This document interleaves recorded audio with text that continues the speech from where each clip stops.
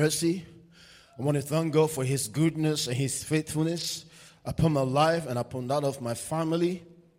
And I'm so grateful to Pastor this morning, the senior pastor of this house, Dr. David Oloke, for allowing me this great privilege to share with the people of God. And it is a privilege to be called upon to testify about the goodness of God. And I'm so grateful, sir, for that. And I thank the pastoral leadership as a whole for permitting this, for allowing me to share with us this morning. God is good. God is good. We have been learning with our the theme, Prospered for Restful Increase. And throughout the month of November and December, God has been dealing with us in various aspects of this subject. In the first one that we were taught about, or we looked at, was prosperity by obedience. Prosperity by obedience. And then we look at prosperity by diligent labor. And then also we look at prosperity by divine creativity. And then we look at prosperity by godliness and contentment. Prosperity by godliness and contentment. Then we look at prosperity by prophecy. And last Sunday, Pastor Moses spoke powerfully to us on the subject, prosperity by sacrificial worship. Prosperity by sacrificial worship. Wow, what a message. I was so blessed listening to that. And today, by the grace of God, we are looking at prosperity by divine intervention. Amen. I want to take this opportunity also to welcome those who are worshiping with us on Facebook and other social media platforms, that if you haven't listened to any of these messages, they are there on our YouTube channel. You can go back and visit them and listen to them over and over again, and you will be blessed. We want to thank you for your fellowship with us, and we believe that as God is blessing us in this house, He will continue to bless you as well, and the Lord will increase you on every side in Jesus' name. Amen. Amen. Today we are looking at prosperity by divine intervention.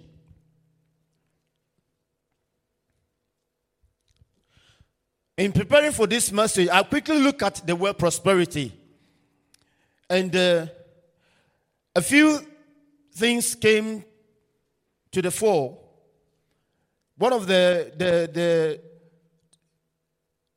marks of prosperity, or one of the signs of prosperity, has been defined as flourishing, marked by vigorous and healthy growth. Flourishing, marked by vigorous and healthy growth. Booming. I like that one. Booming. Even the sound of it makes you feel like something is happening. Booming. When we talk about an economic boom, we know that the economy is just taking off like a jumbo jet. One other definition also talk about roaring. Some time ago, they used to talk about the baby boomers. There was a generation that was referred to as the baby boomers, that they were just having babies all over the place. That is prosperity. Growing or expanding very quickly. Prosperity is a Latin word, or the root is from Latin, which it is prosperitas. Advance or gain in anything good or desirable, successful progress in any business or enterprise. Success, attainment of the object desired. Now, if we look at intervention is just, again, the definition for intervention, a state of coming or being between, interposition, agency of persons between persons, interposition, mediation, any interference that may affect the interest of others. I like that as well. Any interference that may affect the interest of others. Then there's another definition which is that interposition in favor of another. A voluntary undertaking of one party for another. And that's exactly what God does for us. So linking these two definitions together, prosperity and intervention, and then there is a different aspect of it, which is the divine intervention. We have the intervention of man. We have the intervention of man. For example, if, say, I was driving down the M6 and then, I have a flat tire, I'll call Dr. Dan Hardy, or I'll call Brother Joel, I'll call, Brother Folarin. He said, "Oh, sir, where are you?" I said, "I am on junction 6 of the M6. "Okay, sir. Is everybody safe?" I said, "Okay." Then they'll come and rescue me. Even though that, in a way, could be God's intervention. But naturally speaking, that is man's intervention. So they come and, they help me out and we are home safely. That is man's intervention. And there are many examples of those that we can talk about. Man's intervention. But there is an intervention which is of God, which far supersedes that of man. Amen? When God intervenes in the life of man, then you know that something great is actually going to happen. As a matter of fact, our life as Christians, from the day that we were born to this very moment, it is an intervention of God. And every day we see the hand of God in our lives. Amen? God is always intervening in our lives. God is always intervening in our lives. By the way, the definition that I gave earlier on was from the Webster's 1828 English Dictionary. If we look at the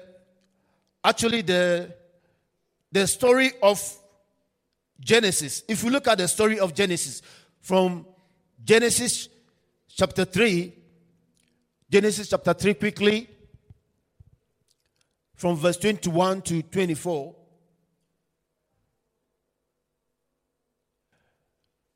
It says, "Also for Adam and his wife, the Lord God made tunics of skin and clothed them. Then the Lord God said, Behold, the man has become like one of us, to know good and evil. And now let's put out his hand and take also, and lest he put out his hand and take also of the tree of life and eat and live forever."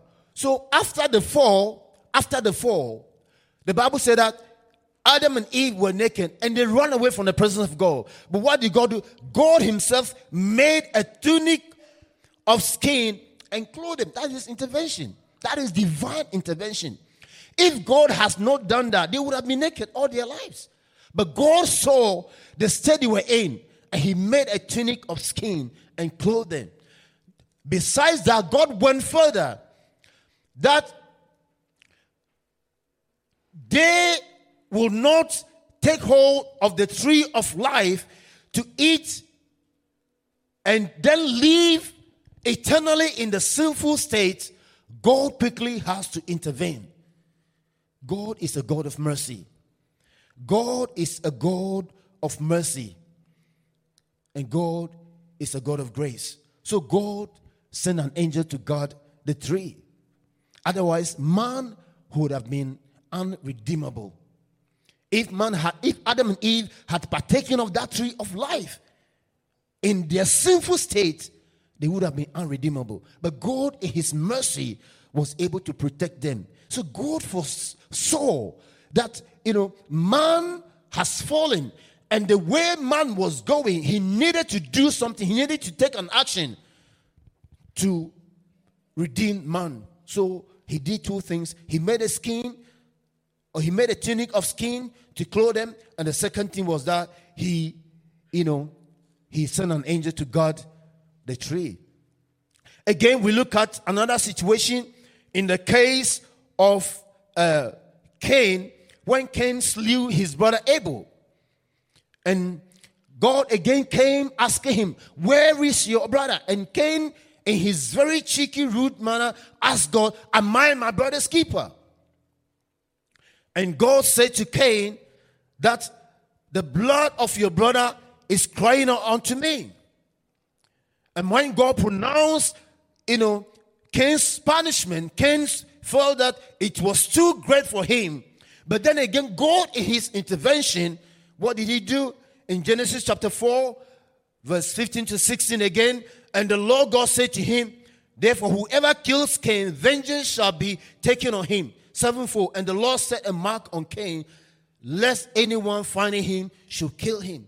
How good is that? That's mercy. That's mercy. God set a mark on Cain. After Cain committed the first murder, God set a mark on him that whoever kills him, vengeance shall be taken on that person sevenfold. So that is God's intervention.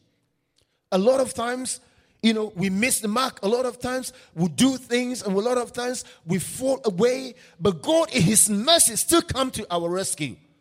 God in his mercy still come to our rescue. So that is how God comes to rescue us.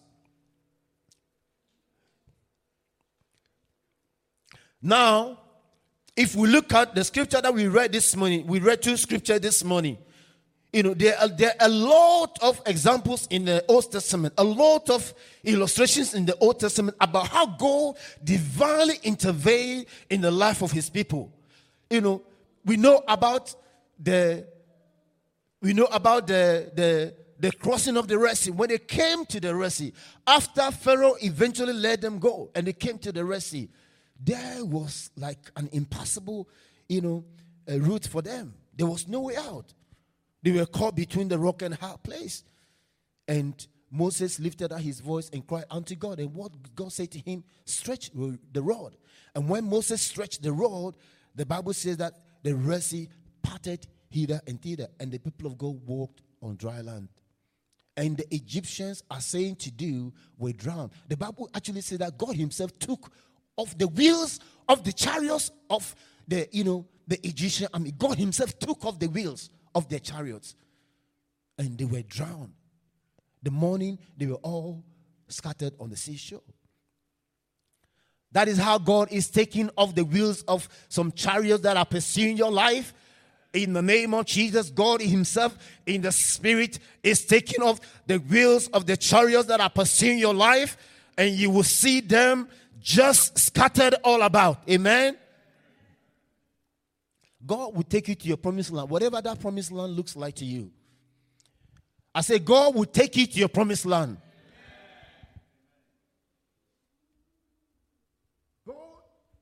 God has not delivered you for you to perish in the Red Sea. No, he will take you to your promised land.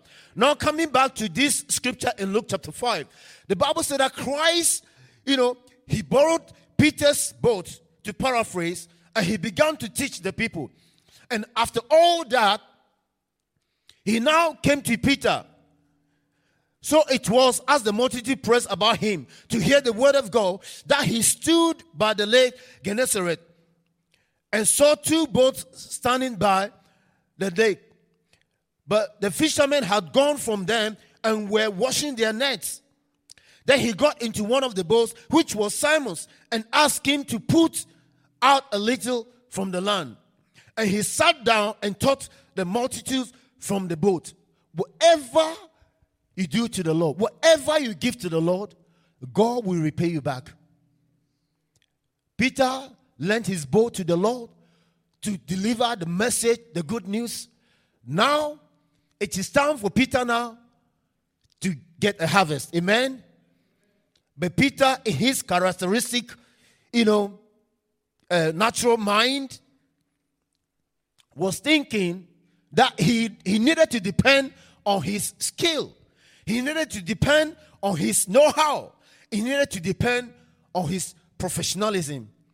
Sometimes it's good to get education, friends. And I know in this house some really highly educated people in this. Let's put our hands together. There are some highly educated people in this house. It's good to get education. It's good to get education. So that when you are talking, you can reason at a level with people when you have good education. But in addition to education and all the skills that we acquire in life, all the professional training that we acquire in life, sometimes we need God's divine intervention. We need God's divine intervention. Just, I think, was it last week?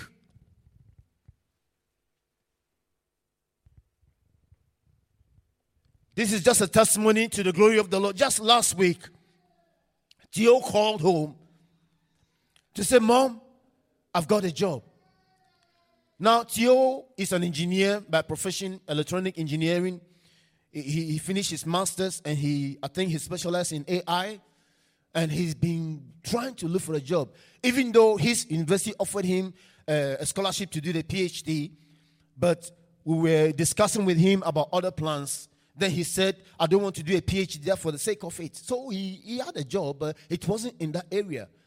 But God, in his mercy, just last week, he went for this job interview, and then he went through the first series, and then he went to the second session, and then finally now, he went to the final point of the interview. One of the lady on the panel said, you are the only person among the people that we interview who did not have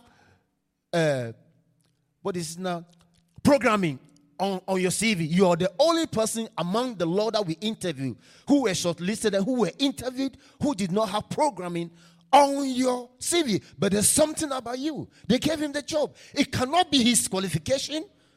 It cannot be, because he hasn't got it. He didn't have programming on his CV. But God, in his intervention, gave him that job. And we thank God for that. So what I'm trying to say is that it's good to get his qualification. It's good to study. It's good to reach the top of the tree. But on top of that, it needs God's divine intervention to put you where he wants you to be, or to put you where you need to be an effective ambassador for him. So Peter, he taught all night. The master came to him. He said, launch onto the deep. Launch onto the deep. But even what Christ said unto Peter that he must let down what? His nets, plural. Pastor talked a lot about, the talents. He talked about the man with the 5 talents, the one with the 2 talents, the one with the 1 talent. Here Christ is telling Peter specifically, let down the nets, plural. But Peter, just put down 1 net. Even that, with that 1 net, he had an experience that was net breaking. His partners, even when they came, the fish was so much that their boat was beginning to sink. Sometimes it may seem like after all this,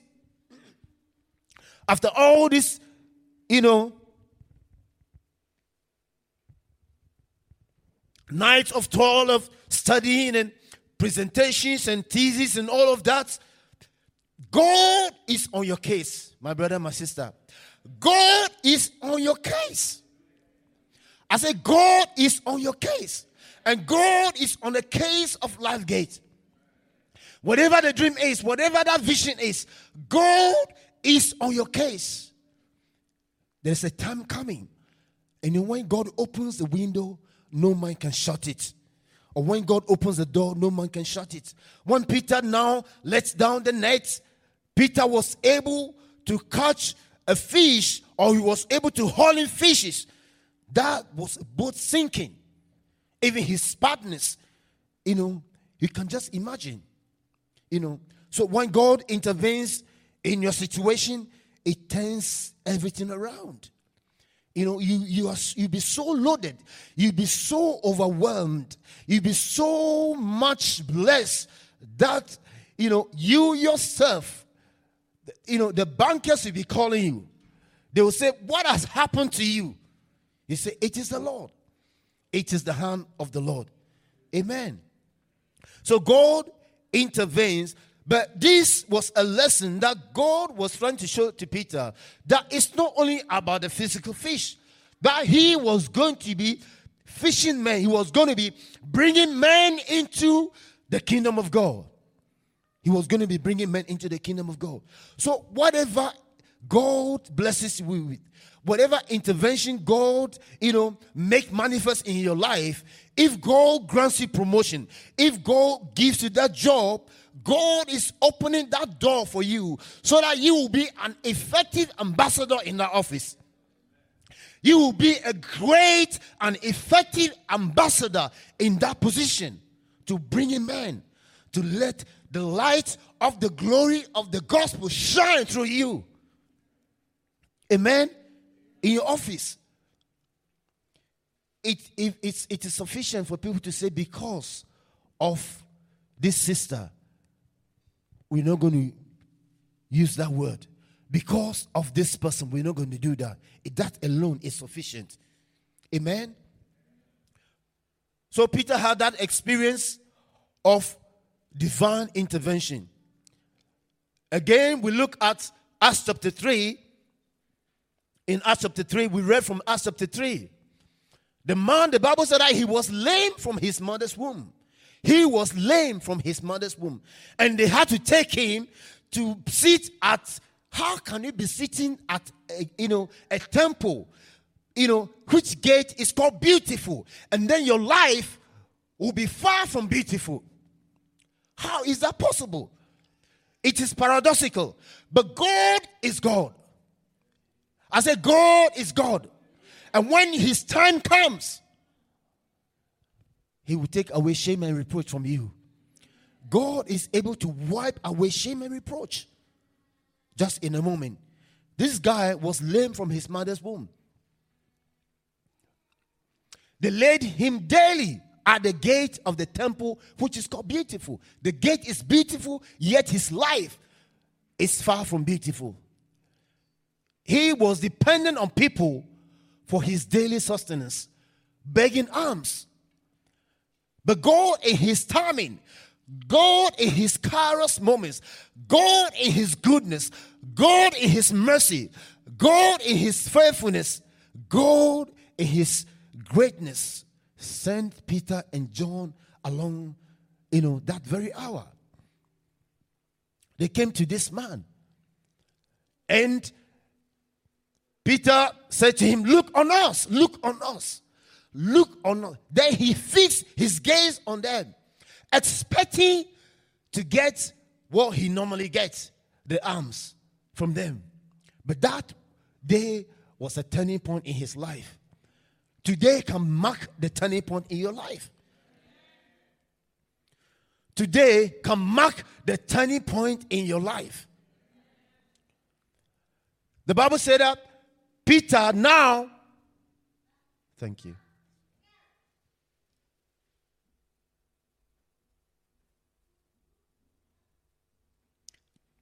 The Bible said Peter now took hold of his hand and lifted him up. Peter held him up. And as I could just imagine him, layman. Oh, Peter, please. I'm going to fall. I said, no, come on. Look at me. Just come on.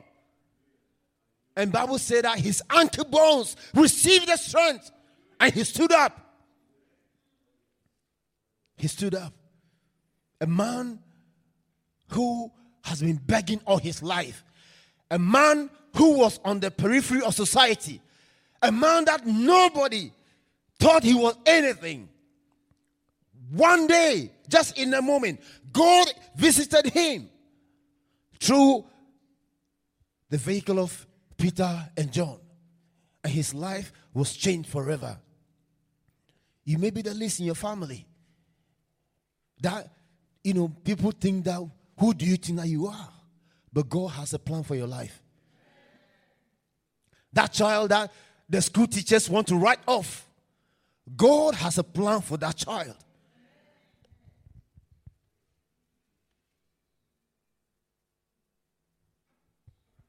God has a plan and a purpose for that child. That child may be wayward. That child, may come under a kind of rebellious spirit. I declare in the name of Jesus that the Spirit of God will come upon that child. And that child will be an obedient child. Whatever the professionals have labeled that child, I cancel it in Jesus' name. I cancel it in Jesus' name. Your child is sharp. Your child will achieve. Your child will succeed. Your family will succeed. In the name of Jesus. Peter took hold of his hand and lifted him up. And the weak ankles, the weak limbs began to receive strength. They began to receive strength. And the man was leaping. And you know, when God visits you, there is an extra spring in your step. That's what Pastor used to say, that every morning he sits at the end of the bed, he jumps up with a spring in his step. Why? Because he knows that God is with him. When God visits you, there is a spring in your step. That's why Elijah was able to outrun the chariots of Ahab. Elijah, he was able to outrun the chariots of Ahab. Hallelujah. So, you know, like Pastor Lola said, people will see you and they will marvel. Is this not the guy that used to beg for alms? Is this not the guy that we used to help? Is this not the guy that we used to say that, you know, he can't do this job? Is he not him? How come that now he is a CEO? How come that now he is a tycoon? They will marvel. They will marvel. I said they will marvel. The people that used to see you before, the people, sir, the people that do want to give you the professorship, one day they will hear that you're a professor.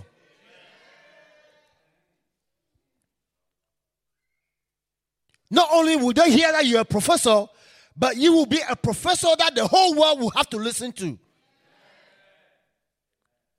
Don't worry. You have labored. God is not going to make you acquire that PhD for nothing.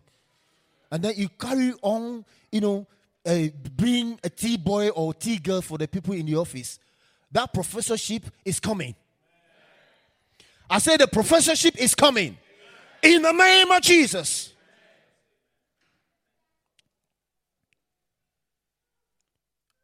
The one that was written off, God visited him. When God's divine intervention locates you, there's nothing any human being can do. Nothing, absolutely nothing. That will not permit us. You know, in the Acts of Apostles chapter 16, chapter 12, again there's chapter 16, but chapter 12, the Bible says Peter was, you know, apprehended and put into prison. James was beheaded and it pleased the people. And Herod was intending to bring Peter out, also to behead him. But what happened? The church began to pray. God moves when the people of God pray. God is not moved when we sit down and murmur and complain, but God moves when we pray based on believing that God is able to turn the situation around. Peter was put into prison, but the church offered fervent prayer unto God, and God intervened in Peter's life. There was a divine intervention in Peter's life. God sent the angels. Peter was chained between two soldiers, his feet and everything. But when God intervened, even the soldiers themselves didn't know where, you know, the door opened on its own accord. And when Rhoda, the young lady who saw Peter at the door, when Peter went, Peter himself thought that this was like kind of a dream. You know, Bible said that when God brought back the captivity of Israel, they were like what? Yeah, sometimes it will seem to you like a dream, but it is real. You know, when the time of God comes for him to intervene, for you to prosper, and you're taking off like a jumbo jet, it will seem like you're dreaming. It will seem like you're dreaming, but it will happen in your life. I say it will happen in your life. Peter, when the angel visited him, and the angel hit his side, he said, come on, put on your sandals, let's get out of here. Peter, he didn't know what was going on. Until they go through that big funnel gate, the door opened on its own accord. No door is able to hold you in when God's time is come. I said no door is able to hold you back when God's time has come. Peter went knocking on the door. They were gathered praying, and wrote that the young lady came to the door. He recognized Peter's voice. She ran back quickly to tell them that it's Peter. Even the people that were praying now, they couldn't believe it. Peter kept knocking until they opened the door. They said that Peter is here. That is how God is visiting somebody this morning. To run up, I just want to say that God is still sovereign. He does what He purposes to do. God is still sovereign. Sometimes God allows us to go through certain difficult situations. He allows us to go through certain very, seemingly painful situations that we may not understand. Because of the flesh, it may feel uncomfortable. It may feel painful. But just stay with God. Stay with God. His timing is the best. And He will intervene in your life. God will prosper you. He will prosper you beyond your wildest imagination. He will prosper you so that the glory and honor be given unto Him. He will prosper you so that when people see you, they will say, there is a God. There is a God. Take me to your God. Hallelujah. Shall we rise to our feet this morning?